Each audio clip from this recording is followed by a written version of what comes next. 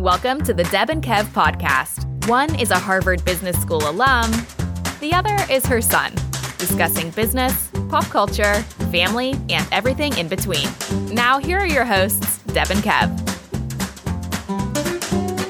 Hey, hi, hello, and welcome to the Deb and Kev podcast. Sitting right there is the Paul Harvey of this podcast. It's my mom, Deb. Paul Harvey's dead.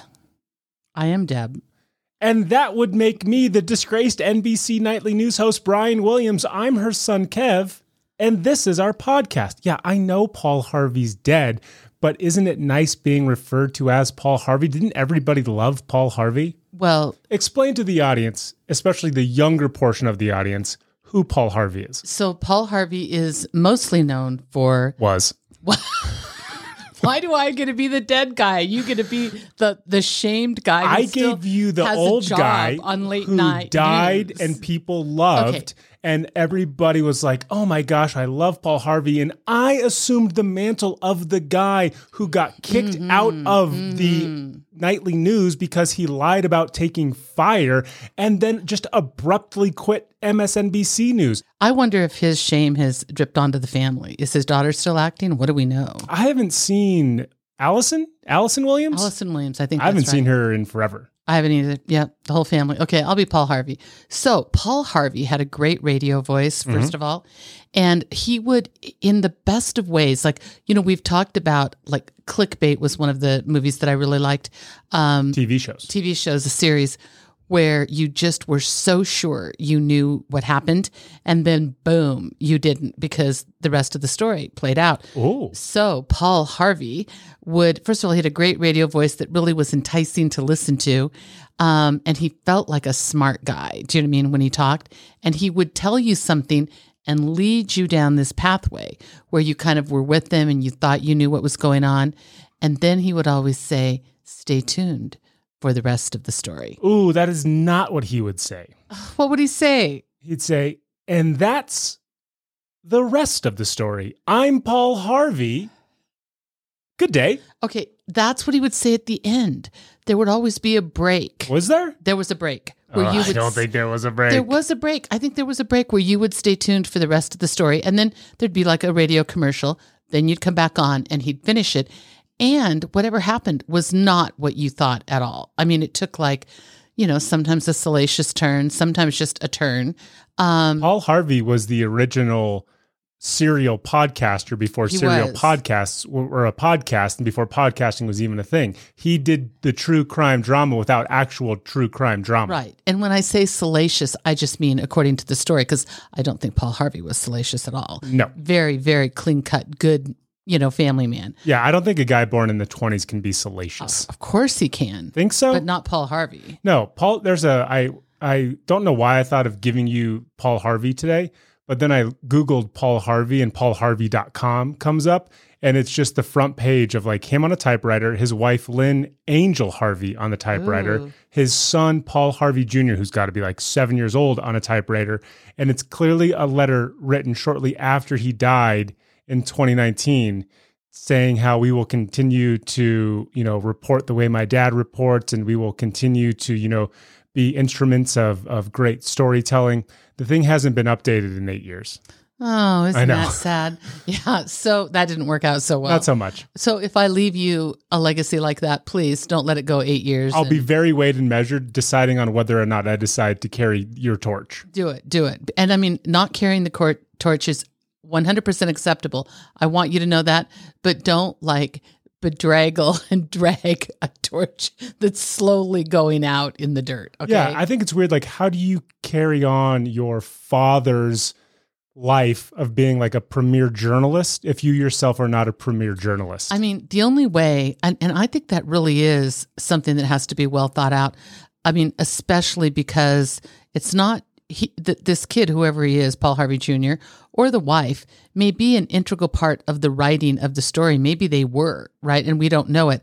But Paul Harvey, his voice, his cadence, the storyteller in him, unless he shares that at some point and introduces other people, meaning another partner or a son or something like that, yeah, you can't go from Paul Harvey doing it and then somebody else doing it and having it be okay. But it's because he's the brand. He's the thing. Right. It's not like, hey, I'm, Busch or Budweiser Industries, and I created this monster beer company, and now the thing kind of runs by itself, and it's got millions of employees, and I died. Now I just leave it to you, and there's like a board and regional directors, and I just have to like assume the mantle of whatever that is. Like Paul Harvey is the brand. There is no brand without Paul Harvey. So it's weird to think how somebody could carry that on. I have no idea how we went down this rabbit hole. I blame myself. I used to religiously listen to Garrison Keillor. Oh yeah. Lake Wobegon and all of that. Yeah.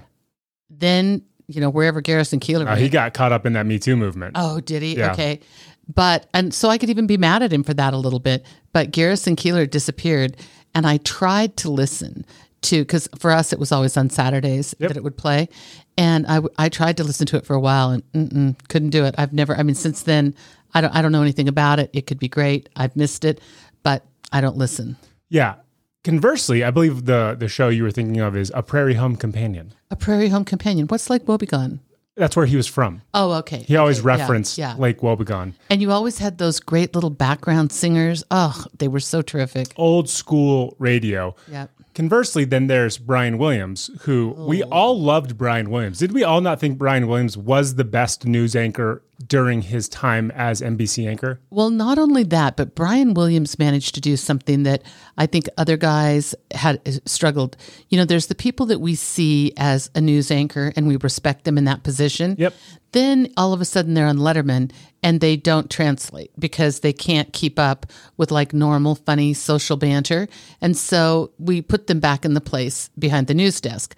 Brian Williams just was charismatic and floated back and forth into a million different worlds that made him so attractive to us all. But I think what was funny was he always felt like the news guy. He was the news guy who was in on the joke, but he wasn't trying to be anything other than the news guy, meaning like, I'll play Brian Williams and I'll play my deadpan, sarcastic, charismatic self, but I'm not going to like sell out or undermine what I do as a profession to get a laugh on 30 Rock or on Conan. And he was just the way he played it, and this is why it was so shocking when all of this stuff that he lied about was uncovered, is there was just a little sweet self-deprecation, which made you like him. Like it was like he was smart, he was good, but he didn't take himself too seriously. And then we found out he was a big fat liar. But isn't it kind of funny when we think about like, okay, so he lied about being in like a war-torn Iraq with gunfire, and he said that their helicopter took on fire and it didn't. Yeah. Do you think somebody like Brian Williams is like, man, if I could have just held off for like 3 more years, what I lied about wouldn't have even registered with the public? Because now it's like we can't tell what's true, what's not. We just go about our lives and we just assume everybody lies at all things. And if we were to persecute anybody for lying, we would persecute all people.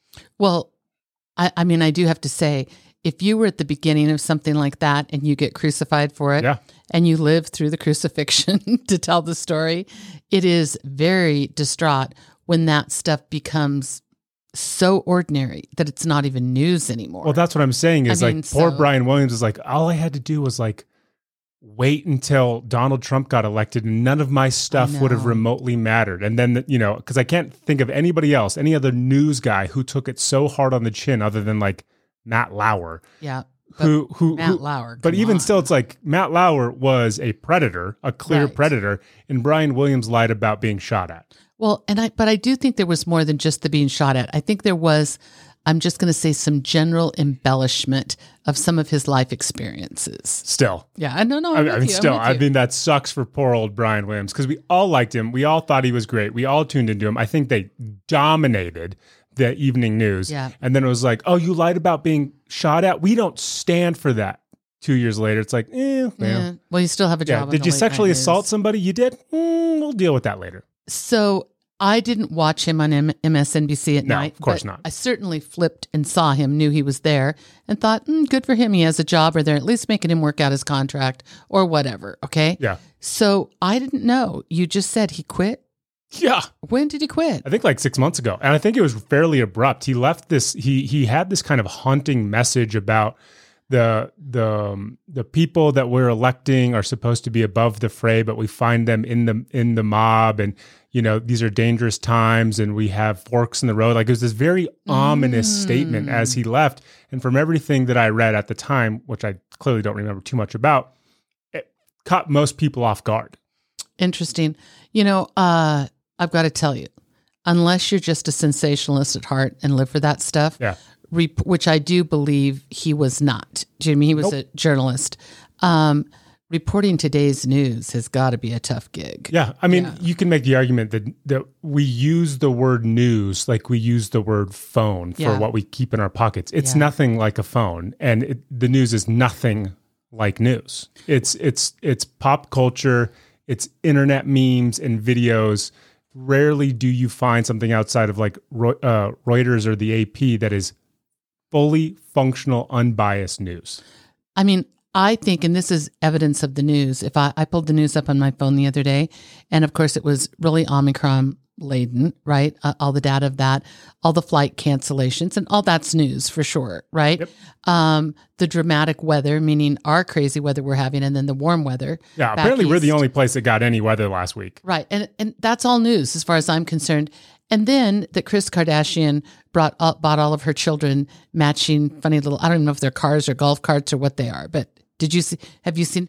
Not on the Kardashian news cycle, Deb. Okay, no, this was on the regular, that was like the order it went, like Omicron, weather, Kardashians. Yeah. That shouldn't be on my thing. I agree. Yeah, it's wrong. It's not news. I don't care. I'm curious about the car. Is it a car? Is it a golf cart? What the heck is it? It was cute. I'm not going to lie. And that's why it was on your feed, because they force something to you that you say on your own podcast you don't want, and you finish it by saying, but I'm kind of curious about what kind of car they bought him. It was cute. That's why it populates your quote unquote news feed. Speaking of news. Yes. Dare we try to bring people the news one more time? So listen, this was really my idea. I have to say that way back when. I have never taken responsibility for it, because it's even funnier that it was your idea, and yet you fail miserably at it every time. I fail miserably. It's true, I do. But I will tell you this. I don't agonize over this the way I agonize over Good Job Internet, okay? So let me read this text I sent to Deb, because this will just show you what I have to deal with every single time I have to tell her we're doing this segment that she came up with. I said, please don't forget, you need 3 fun and or quirky stories for today's pod. Her immediate response, like from where? Where do I find those? Wait. Where do you find fun, quirky stories? Okay. It took every ounce of me to not screenshot the Google logo and say, you can go to this website and put in keywords, and oftentimes you'll get what you need. Hey, listen, I got out of the house today I thought it was for myself, but it was actually a client of mine from Chicago was in town, and we had coffee, and I had a moment, like I was just not with you. So I'm sorry, but that is pretty funny. Like for what? For what? From what? Where do I find news stories? So I have no idea what Deb is coming to the table with, which of course makes for the best episodes imaginable, as well as the best segments we do. So I'll go first. Oh no, I want to go first. You want to go first. I want to go dare first. to go first and risk being completely off. No, I'm confident today. Because last time I said for you to turn to the internet, you referenced the all of the apps, all of like the big websites listening to us, tracking all of our typing and movements on the internet, and said, isn't that cool that we have no privacy? Isn't that great? The thing all of us hate, all of us in unison think is the worst thing about cell phones and the internet in 2022. You're like, it's kind of cool though, right? That they just listen to us and force feed us our own words. I was ill prepared. Clearly. Today I am prepared. I've got a good one. I want to lead. I want to be the kickoff. TBD on whether or not you're prepared. Okay, are you ready? I am unbelievably ready. Okay, this is going to start with, I'm going to pose a couple questions to you. Okay. Okay. So let's say that you have a trip upcoming on an airplane, a really long flight. All right. Yep. Like you're going from, I don't know, let's say like Chicago to Reykjavik, Iceland. Is it Reykjavik? Is that how you say it? Reykjavik? Reykjavik. Okay, so I've got to believe that's like many hours, right? 10, 12 hours, something like that. Sounds right. Okay, so you're on the plane, you're having a grand old time, you start to sniffle, you start to cough, and you think, oh no, like what if I have something? Okay, first question. If you had, which most people would not, but if you had and had access to it, like in your backpack or handbag or whatever, a COVID test, would you take it on the plane? Just so you know, there are 3 flights per week from Chicago to Reykjavik, and the duration is 6 hours and 10 minutes.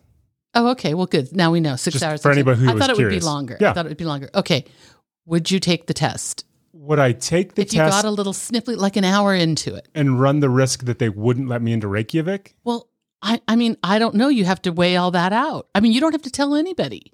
That's what I'm saying. You can go in the bathroom and take the test. I might take the test just to see what I'm dealing with, but if it came back positive and I just spent a lot of money to go to Reykjavik, which we all know Iceland is extremely expensive, selfishly, I'd probably just shove that deep down into my bag. And if I didn't feel symptomatic, continue on my trip.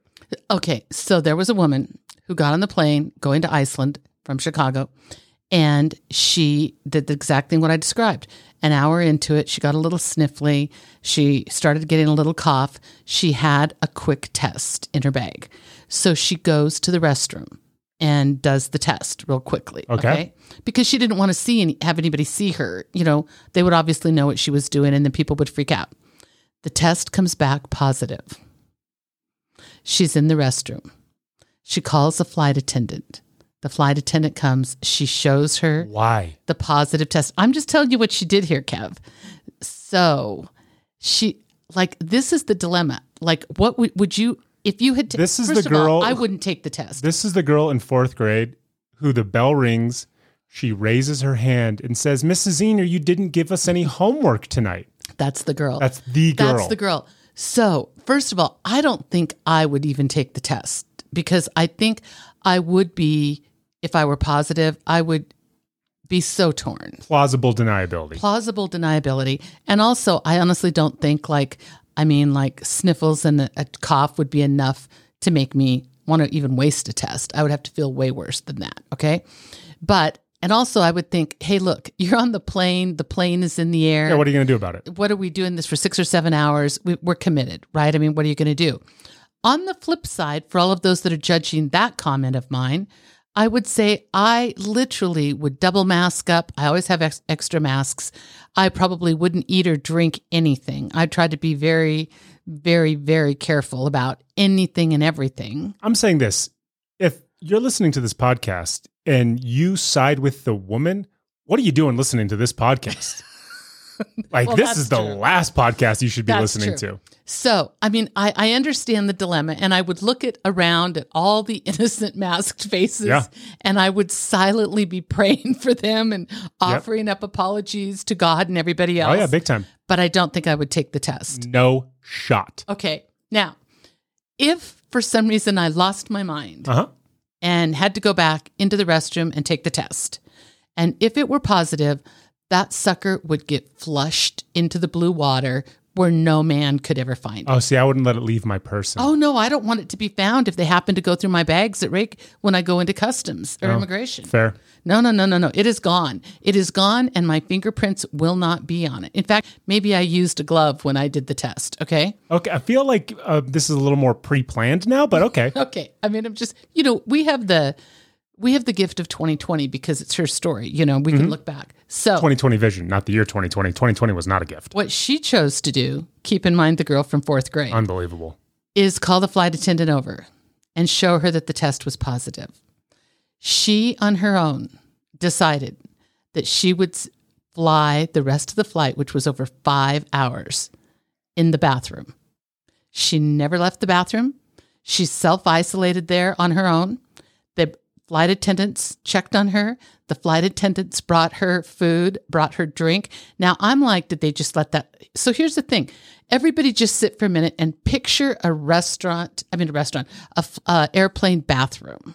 I'm familiar. Picture. Okay. It's not comfortable. Well, no, for the 6'7" guy, it's not comfortable. And I want you to think of shelf space. I mean, if Shelves? yes, Counter space. counter space, All 6 inches of it. 6 inches and a sink, because at that point you have to count the sink as counter space. Yeah, well, right? I'm counting everything. I'm counting the floor as counter space. You might have to turn around, and on some planes they have the diaper change thing. Oh, yeah. Yeah, you might have to pull Take a that little down. nap. Rest your head. Exactly. And just straddle the toilet going the other way. Yeah. So they bring her food, they bring her drink. I mean, the good thing is she's in the restroom, right? I mean, like if she's That's the good thing?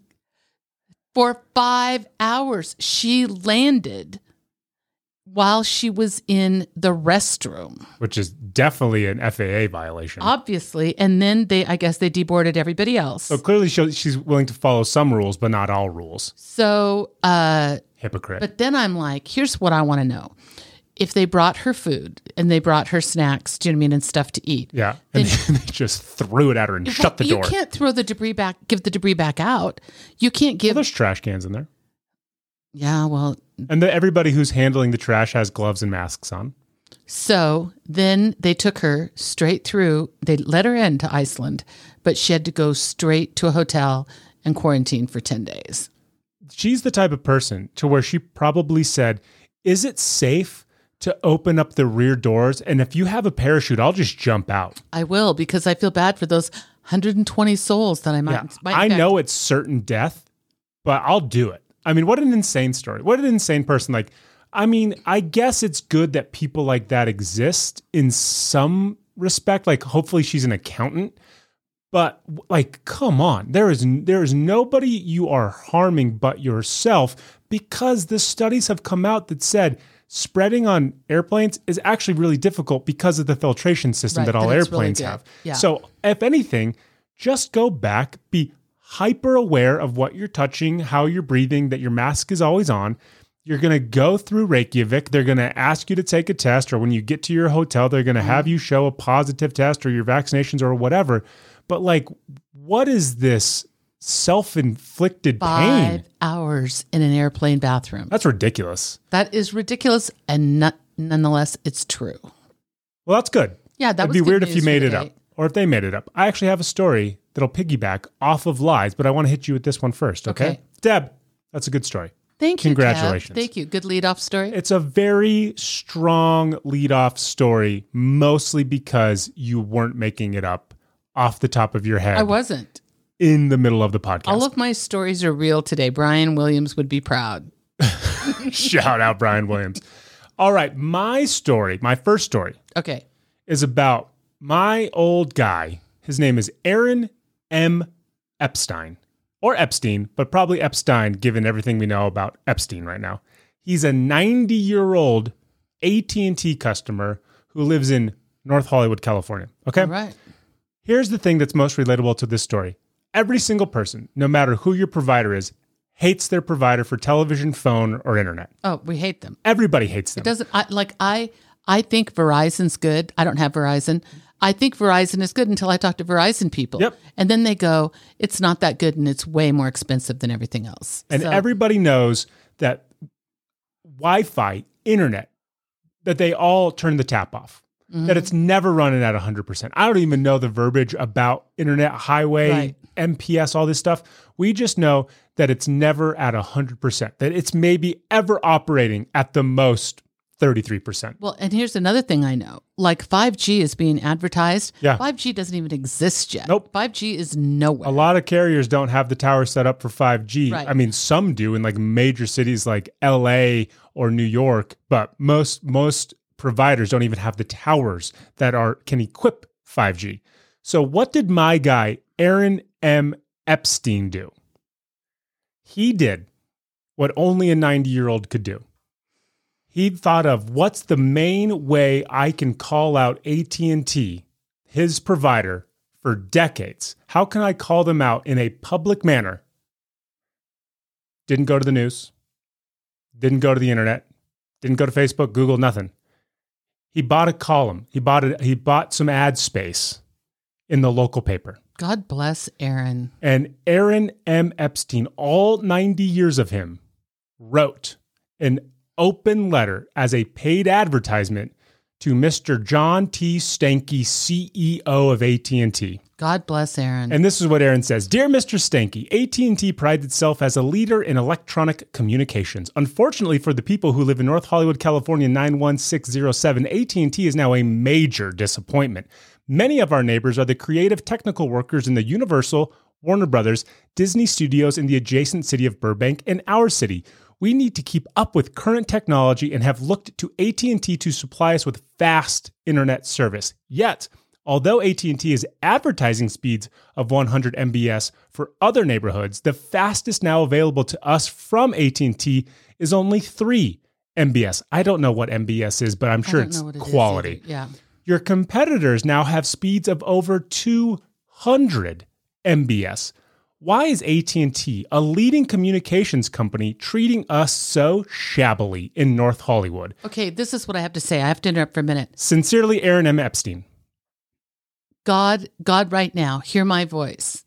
Please let my mind be as sharp as Aaron Epstein's at that age. I mean, what? A customer since 1960, and what does my guy do? He gives his phone number in an ad as well as his email address. And then under it says, paid for by Aaron M. Epstein. Oh my God, I love it. Do we know has AT&T responded?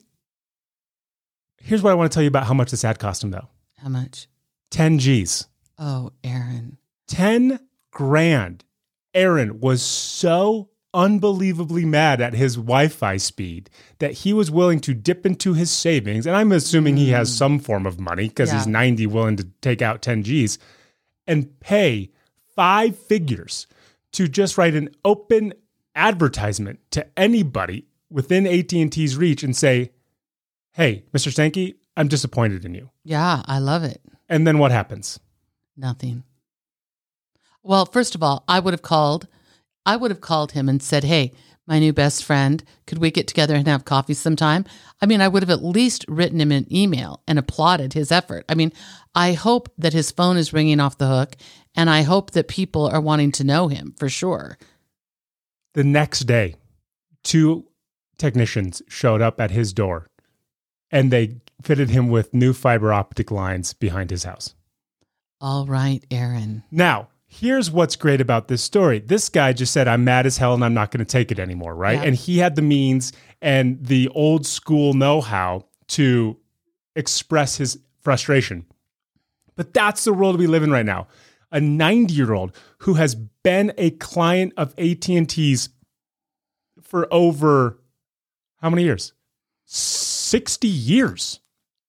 Has to spend $10,000 in a newspaper to get anybody to do anything that they should just be doing routinely. That's crazy. Then here's the real question. Yeah. Did those guys coming out show up on his bill? Probably. I mean, are you kidding me? That's the worst, right? This is that moment where if you and I were in PR, we would look at this and we would say, well, we're flying him out. And we're going to have a meet and greet with the CEO, and we're going to go to his building, and we're going to go to the surrounding area, and we're going to strip all the old lines. We're going to give them all the new high Wi-Fi definition fiber optic cables, and we're going to make sure that everybody within a 4-block radius of Aaron Epstein is getting the fastest, most unregulated, open tap Wi-Fi that we can possibly manage. And we're gonna turn this into a win for us. I agree. I mean, there isn't enough you can do. The last thing I would have done was just send 2 technicians. Send 2 anonymous guys. Yeah, no way. I mean, no way. But God bless him for doing it. And I do want to say I'm just so glad that AT&T did something. That it got attention, right? Certainly not enough for my liking. Agreed. But it got attention. And I do think, like, there's something so beautiful about him putting his email and phone number out there. Oh, yeah. I just hope that he was flooded with affirmations and accolades and love. That's what I hope. His email address is apacbell.net, which is funny to me. Oh my God, that is hysterical. Your turn. Kevin, I picked this one because you're a tall guy. True. And so I thought you might be interested in it. So I don't know if you know this, but a lot of research is being done on height because we're getting taller as a species. That's facts. Okay. So one of the reasons that scientists think we're getting taller is hormones in all of our food. Well, that could be, but that wasn't in the article. Okay. they did say the quality of our food overall is better. Meaning we have access to healthier food. Okay. And we just like we develop, like, when you hear about species of animals changing and developing to adapt to their climate, we do the same thing. We're wired the same way. So some of that stuff will show in us. And our diets, the diets that we have today, are healthier by far than the diets of 50 or 100 years ago. And it's showing in the form of height. But height is interesting because they look at the genes of people that are taller. I was going to say higher here for a minute. They look at the genes. Do you know that the taller people of the world, are genetically more fertile than the shorter people of the world? I mean, that makes sense. We're better in every other aspect. Well, not necessarily, but fertility is a gene that they can measure then the quality of fertility. So who are the tallest men in the world? It's a country. Oh, somewhere in Scandinavia. Dutch. Yeah. Okay, close. Tallest women, Latvia. Oh, shout out all my Latvian lovers. All your Latvian lovers. So your woman is in Latvia. You've got to go find her. If you're going to really take the species. Yeah, to the next freakish level. For God's sakes, don't marry a short girl. Nope. Do you know what I mean? You can marry her. You just can't reproduce with her. Yeah, that's fine. I'll just say, hey, here's what we're going to do. We're going to take the egg from this other freakishly tall human being. Right. We'll put it inside you. Birth might kill you because you're going to be giving birth to something equally as big as you. But just know that we will have either a WNBA or an NBA superstar paying for us in 18 years. Yeah, so it's all going to be fine. It'll be worth it. She can have a C-section. It won't be a problem. Perfect. So the average woman in Latvia, is 5'8". Now I'm 5'8", and I know you're tall. Well, yeah. And I don't think it's tall like Jill is 6 feet tall, our friend, but it's not tall like that. But there aren't a lot of women that when I'm walking around that I feel like that are taller than I am, that I look up, for a woman. And then with men, I mean, you're just beyond, it's something like tall in the Netherlands or in Dutchland, whatever we call it today, Holland. It's like 6 foot, between 6'1" and 6'2". I had to change the centimeters. So, I mean, Kevin, got them. You've got them. I actually saw this TikTok the other day. This guy was 6'10". He was a vegan, and he was jacked. He weighed like 300 pounds of just muscle. How? And a vegan? Yeah, it was wild. He must consume so carefully pick his food to make sure that it's just nutritious. He probably eats like 4,000 calories a day. If not more. 6'10"? Yeah. You eat 4,000 calories a day just about. I don't. Don't you? Nope. How many calories a day on the average do you eat? Like 2,500. Really? Yep. Okay. No wonder I'm gaining weight. Anyways. So they're right now in the process of taking the tall people. So be careful if they come for you, okay? Of taking the tall people. We're trying to separate genes out. We know the thing about fertility. We believe that the fertility gene is key to some other genes, right? That can help perfect the human species. So what you're telling me is I already have a totally irrational, narcissistic self-esteem that exists. About your height. And now science is telling me not only am I right to think that, I should actually be even more proud of my physical attributes that I have had nothing to do with because genetically speaking, I'm almost perfect. I don't know if they brought perfection. That's what I got from that. That's what I mean, if I can speak science-ese. Through your narcissistic filter? What that sounds like to me is, Kevin, why are you better than everybody? Because, hey, I'm not 6'1". No. I'm not 6'2". If anything, I'm 7 times better than those people. I mean, Deb, good for you. You produced me, so you get credit for this as well. But I mean, how great is it that I get to be me? Well, and how great is it that I have now 2 newsworthy articles that I've kind of hit out of the ballpark, I think. But hey, we take anything as far as Deb took time to write it down on a loose leaf piece of paper. And guess what? What? It's all true. It's all freaking true. I didn't make anything up. Kevin is better than everybody simply because he's taller than everybody. So to all of our female listeners in Latvia. Yeah. Kevin, of which there are many. Kevin is soon to be coming to get you. Do you have an extra one, or are you only at 2? I have 3. Oh, heck yes. All right, Deb. I love it. All right, Deb, this next story takes us to the Great White North. Is the Great White North Canada, or is that Alaska? I think let's call it the Yukon and envelop both. The Yukon territory. Well, the Yukon territory is Canada. Is Canada, but it butts right up. It leans next to Alaska. The Great White North. Deb, if I told you something that was quintessential Canadian, Yes. that they were running out of, Yeah. what would you think I'm talking about? I hope it's not maple syrup. Deb, Oh, is it? it's maple syrup. Oh, no. I mean, that's the only thing I really care about from Canada. Here in America, we always are on a gas shortage, or we're always on a toilet paper shortage, or we're on COVID test shortages. Nobody in Canada worries about any of those things.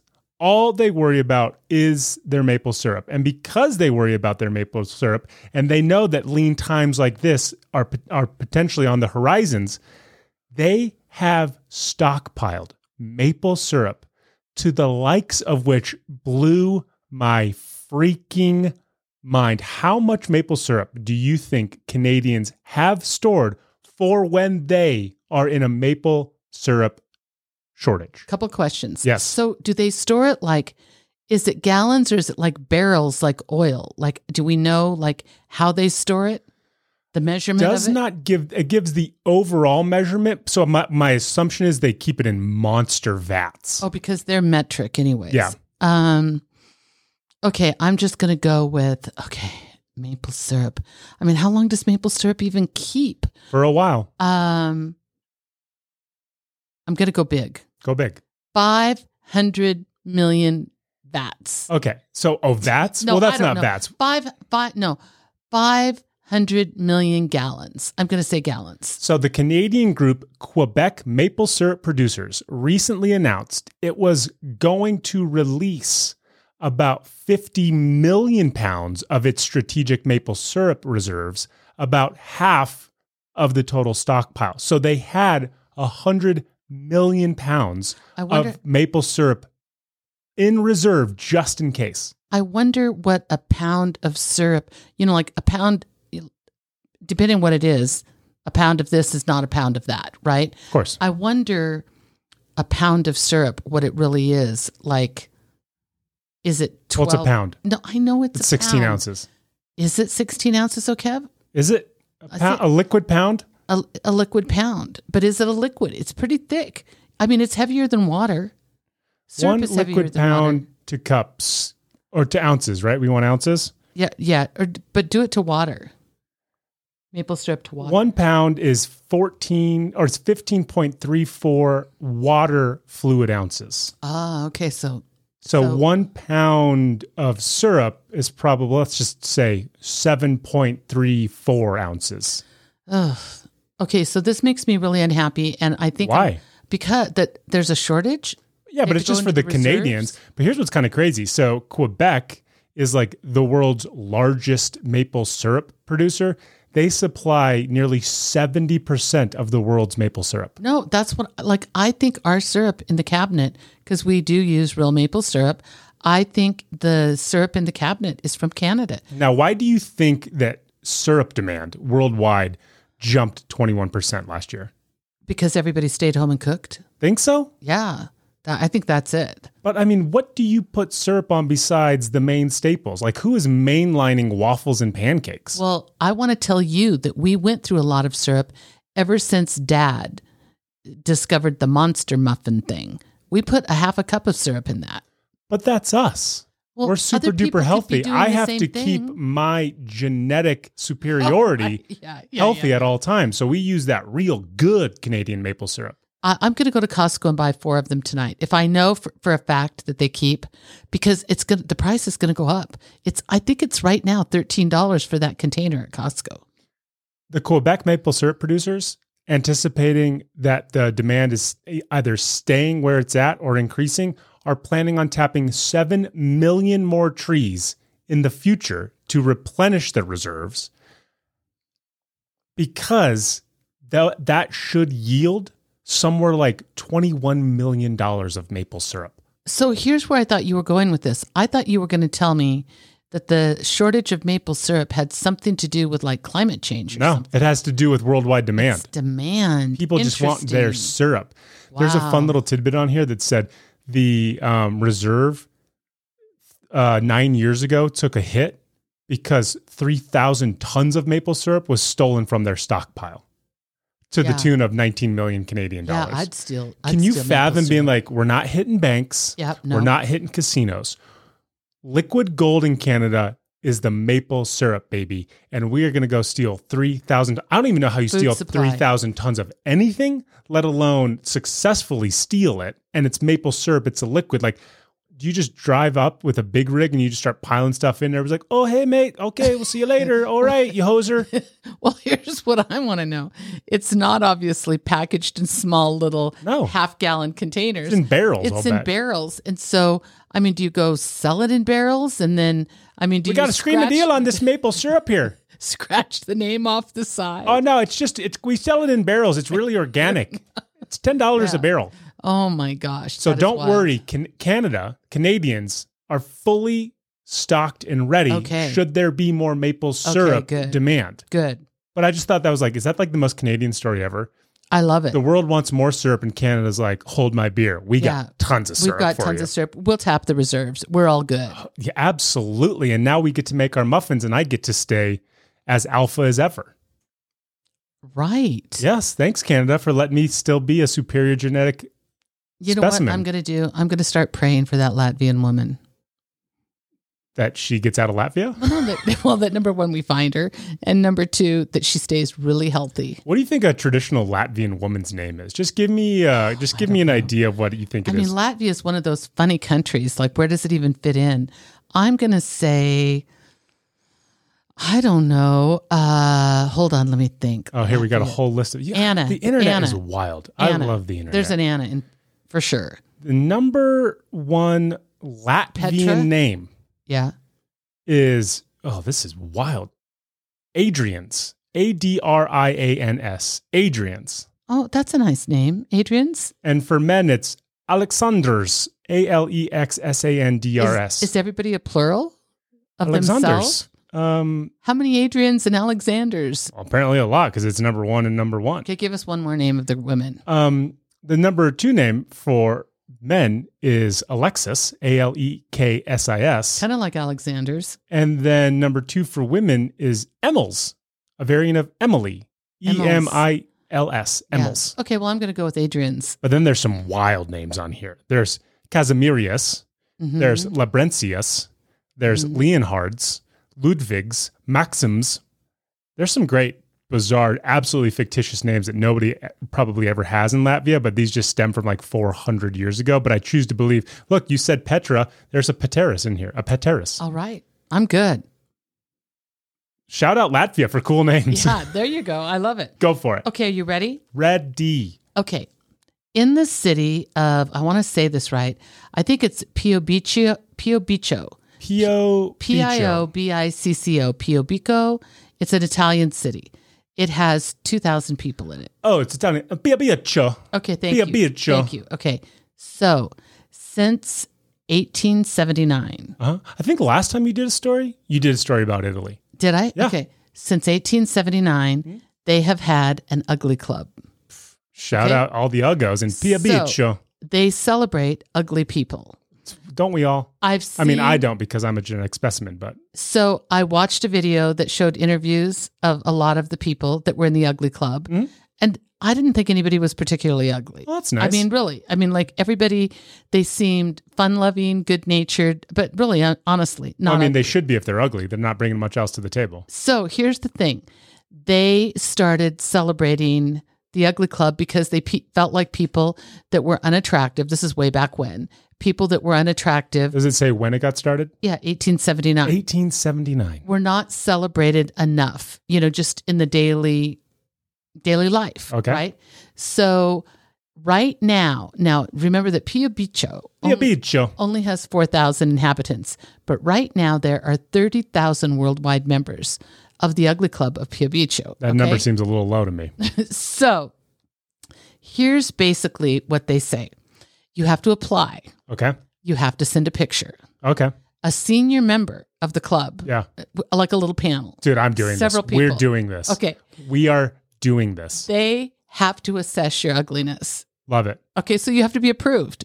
Do you think people make ugly faces when they send them in, or they just smile? Well, here's how it goes. When they analyze your picture, you could go from undefined ugly, Okay. which is just low. That's undefined ugly. Like it's universally believed that you're ugly. But it's not because you have such a big nose. It's undefined. Yeah, you're just ugly. We just look at you and we know you're It ugly. doesn't work. It Love just it. doesn't work. Okay. 2, extreme ugliness. And you can go anywhere in the middle of that. Nice. There's extreme ugliness for a reason, and then there's undefined ugly. Okay. Do you think the uglier you are, the higher up you raise in the Uggo Club? Oh, I think so, but I didn't see any really ugly people. I'm going to say that. Okay. So here's the thing. They were trying to destigmatize the outward appearance, saying that what really counts is who we are soulfully and what our character is all about. Okay? I guess. But there's you're one into that. thing that I loved that they said. They celebrate and applaud heroes, people of good character, people that are empathetic. The inside of you is important. And in fact, beauty is equivalent to slavery because you will spend so much time and be bound by so many, difficulties in your attempt. Kevin's like smirking right now. Well, I mean, In I will your say this. attempt The slavery doesn't come from anything difficult. The slavery comes from upkeep and trying to stay what people exactly. perceive as good looking. So every year they have an election day. The guy that is currently president, who I thought was fine looking, and I will say he was very animated and charismatic, spoke great English. He's been the president for the last 8 years, but there is a huge festival. There's a parade. There is a huge celebration in the bars and the restaurants, and they're trying to destigmatize again what someone's outward appearance. And let's look at each other soulfully, get to know one another, and we will all then be beautiful. Well, these people aren't remotely ugly. No, they're not. These people, this guy's just fat. This guy has a goatee. This guy's wearing a top hat. This guy's wearing some acne. Are you going to join the ugly club? I think it's a pretty low bar to join the ugly club. A lot of these people just look like they woke up from a bender. Well, listen, what I thought was, I guess. Oh, this guy's real lazy-eyed, though. This guy has some bushy brows and 2 eyes going in very different directions. So, everybody out there, Google the Ugly Club. I think it might be fun to join. I would love it if somebody didn't get accepted. This guy just looks like Tony Bennett. Here's what I think we should do as a podcast. Okay. Here's what you Should and we I both apply? will for sure do. And anybody else that wants to join us, we will all collectively submit photos to the Pia Bicho Ugly Club so that we can have residents in the United States, of which I'm sure there are people who exist in the United States. 30,000. I would love nothing more than to be knocked down a peg or two and gain formal entry into the Pia Bicho Ugly Club. So, Kevin, you've Googled it and pulled it up, okay?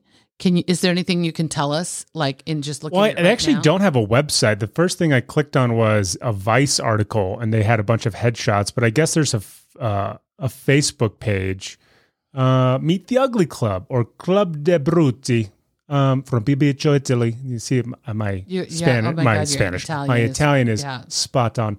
Ugliness is a virtue, beauty is slavery. Does it say that? It does. Yeah. It does say that. There's no formal website, which I think is hilarious. We will figure it out because we want to apply. I hope that they actually make us send in a real letter. I hope so. Oh, that would be great. If you had to submit a real letter with a physical photo, handwritten about why you think you're ugly enough to join this club. And let's just submit copies of our passport photos. Well, yeah, because nobody looks good in those. Nobody looks good in those. Although these high definition photos of these people, I think even if you're ugly, a high def photo makes you look kind of good. Hey, I didn't think anybody, there was a video I watched, I didn't think anybody was ugly. I thought everybody was completely normal to good. Yeah, I agree. So how did I do today, Kev? I think you did pretty well. I'm not going to lie to you. You did pretty good. We talked about far too rule following Icelanders. Oh my gosh.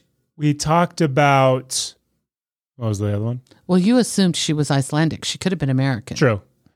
What was the other one that you did? What was the other one? Tall. Tall. Kevin Tall. Sorry. Come on. Sorry, I was too busy looking at ugly people. We talked about all the beautiful people who are extremely fertile and are going to make the world a better place. Didn't say anything about them being beautiful, by the way. And how I'll eventually be their leader. And then we went to the total opposite end of the spectrum to the people that apparently nobody wants to procreate with. And they started their own club, which somehow only has 30,000 people. Only has 30,000. So I am dying. Listen, if we go to Italy again, we're going to Biabicho. Biabicho. My final story is actually something that I referenced, I think, in a podcast a couple weeks ago, where I said, if you're going to lie on a resume, just go Frank Abagnale Jr. style and just go for it. All in. Not a little lie. No, big lie. Yeah.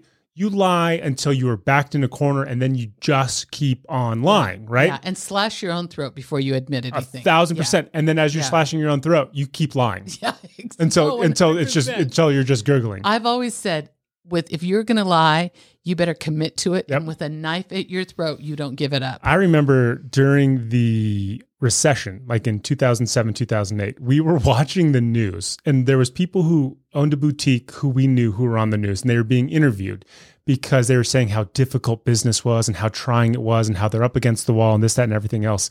And you looked at me and you said, I would tell them everything's great.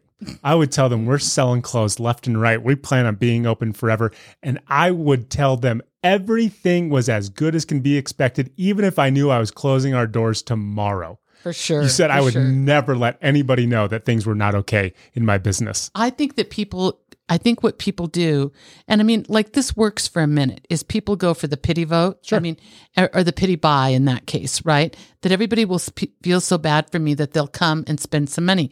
And that is absolutely true, that will happen. It's the thing of like the news the next day is like, oh my gosh, and they sold out of everything and blah, blah, blah, blah, blah. The long-term thing is, oh my God, we've got the secret and we are doing it and we are killing it and we are open. And guess what? Don't worry about us, because people want to come in and see that. They want a little of that to rub off on them. Because you're incepting them. What you're saying is our store is so good and all the things we have, or our restaurant or our bar or whatever, everything we do is so great that we are managing to not only be open, but be profitable. Mm-hmm. Everybody else is doing it wrong. We're doing it right. And then you're just forcing people to walk in and be like, wow, they really are doing it right. And really all they're entering is just a normal shop. Exactly. I love it. I would never do I'd never do the, like you'll find out that the door is closed when the door is closed. Yeah. So speaking of gaslighting people, Frank Abagnale Jr. is a real human being. He wrote the book, Catch Me If You Can. It was a memoir of him that Steven Spielberg bought the rights to and turned into the movie Catch Me If You Can. Right. Starring Leonardo DiCaprio. And Tom Hanks. So this would have happened early enough in time in like the 60s where there was no internet. There was nobody cross-referencing any of the stories he was telling. And Frank Abagnale Jr. was like on talk shows and The Tonight Show talking about all of his crazy life and all the stuff that he did and all the checks that he forged and all the flights that he took. Oh, this is after he was caught. Yeah. But I mean, this was part of him promoting his book, right? Which eventually got optioned into a movie that if you haven't seen it, you should watch it because it's a really good movie. Yeah, it's great. But I think it's just when you remember that the story is supposed to be about a 16-year-old impersonating a pilot that he actually flies at some point in time, and then he impersonates a lawyer and impersonates a doctor, and he actually had to take the bar in Louisiana and he passed it. It's incredible. It's an incredible story until he was eventually caught in France trying to print his own like Deutschmarks. And then the FBI said, hey, you faked this so well, we're actually going to bring you in to help catch people who are on par, if not better than you, right? It's all fake. What? The entirety of his own story isn't remotely real. There was an author. Is he real? He's real. He's very real. He's a real human being who wrote the book, who has a picture with Leonardo DiCaprio at the movie premiere, who went on all of these shows. But he never did. He was never a pilot. He was never a surgeon. He was never. Nope. He just made that up. A journalist. He wrote a fiction book. A journalist, Alan C. Logan. started to dig into his background because he was like, this is incredible, right? This is insane that somebody was a doctor this young was able to do all of this stuff, regardless if it was like the 60s and 70s. It was incredible that anybody would just willingly do any of this stuff and that would never get caught until the FBI caught wind of it, right? He said that all of this stuff happened between the ages of 16 and 20, but Logan went through public records and obtained his prison time where he was in jail or incarcerated during that time of his life. Oh, no. He also showed that Abagnale had never been a pilot, but merely stalked a flight attendant's schedule across the eastern seaboard.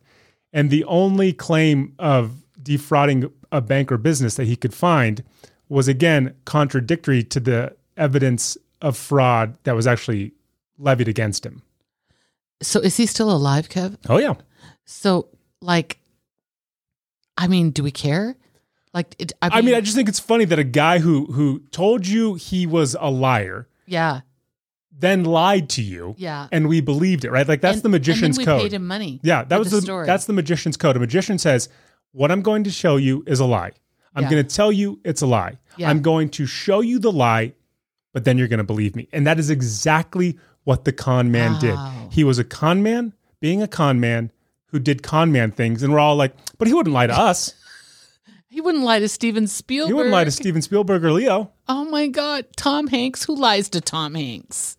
Frank Abagnale Jr. Oh my gosh. Isn't that crazy? So has he made any comment about it or anything? Oh, God, no. How old is he? Do we know today? I don't know, but I can Google that for you right now, Deborah. So I'm going to say if he was 16 to 20 and doing that in the 50s, I mean, oh my gosh, he must be at least in his 70s, maybe 80 something. He is 73, born in Bronxville, New York in 1948.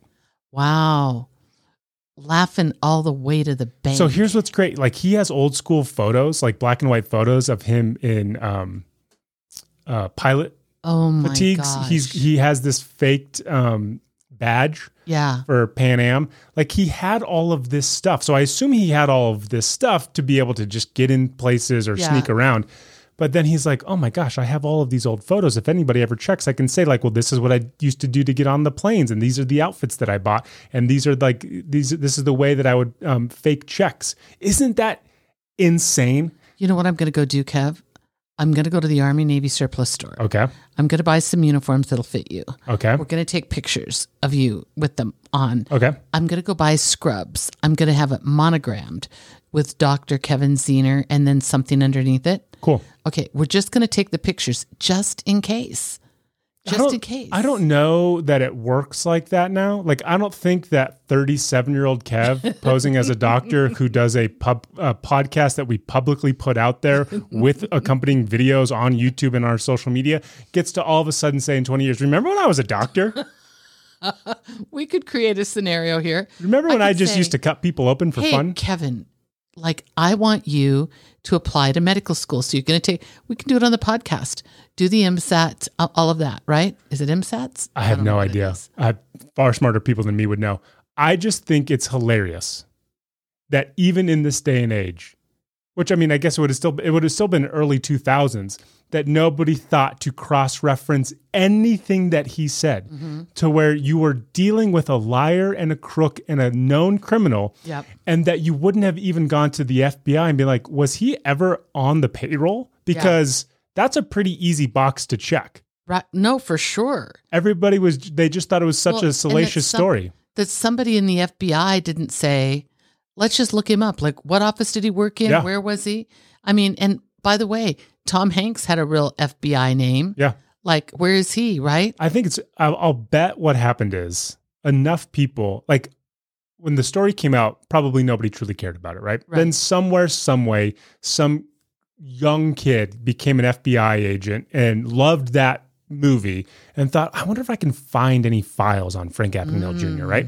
And just did some, moderate deep dive, realized there was nothing there other than like a criminal record, which he could clearly see that none of the stuff overlapped appropriately with his own life. And then he just called up a journalist and was like, I dare you to look into this. I'm not going to give you any information, but it's not going to be hard for you to find everything you need to find to totally bring this guy to light.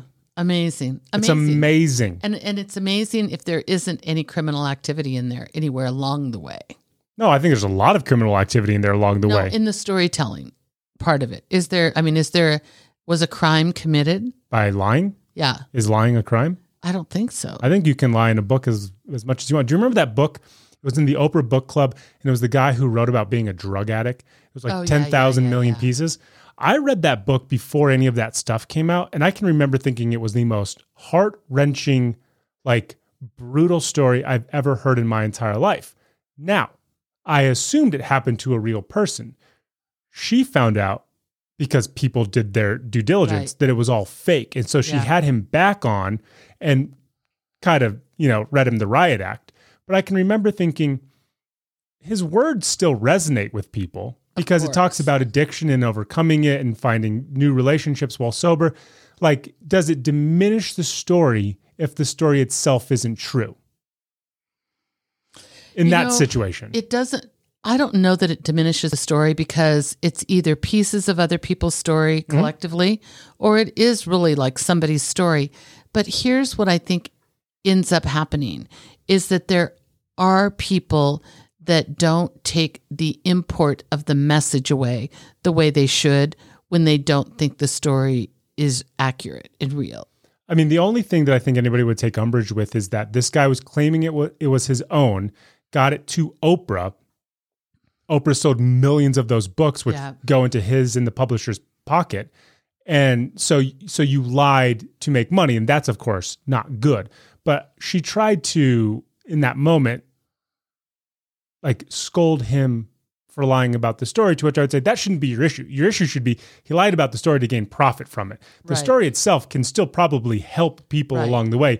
This Frank Abagnale thing, well, it was nothing but his own, lies. And honestly, it was entertainment at totally. its best. And even if you would have told me it wasn't a true story, I would say, well, that movie is still good. Right. No. Oh, for sure. Yeah.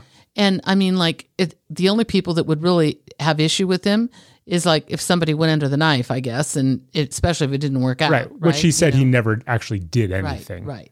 That he just advised people. Because I'm sure if he would have ever admitted to doing something, then people would have actually come for him. Really bad. Really bad. Deb, I give you all the applause in the world. You did a fantastic job. I'm so proud of you. Thank you. That's all the podcast listeners. Kevin, I'm going to make a new commitment. Now that I've been successful in this and I feel what that is like, I feel like, gosh, I've got a vision now. I know what I was talking about when I created, came up with this segment, and I'm going to see it through to its fullest. I could not believe you more. There's nothing about what you're saying to me right now that I'm like, you know what? She's turned over a new leaf. A new year, new Deb. Like from where?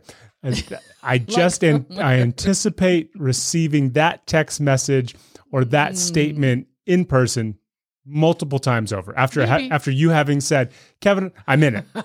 I'm still trying to explain to you what good job internet means. Listen, sometimes Sometimes I want to get it right. I want to desperately get it right. Do you? No, I do. Do you? I do. Do you? I do. Yes, I do. Well, we'll end on that high note of Deb wanting to be a better version of herself. So that's going to do it for this Thursday episode of the Deb and Kev podcast. Remember to like, rate, and review wherever you listen to this podcast. And you can follow us on all of our social channels at Deb and Kev Pod. Mom, Paul Harvey, I love you to death. I love you, Brian Williams. We'll see you guys on Monday. And that's the rest of the story. Good day. Thank you for listening to the Deb and Kev podcast. Remember to like and subscribe wherever you listen to this podcast. Follow Deb and Kev on Facebook and on Instagram and Twitter at Deb and Kev Pod.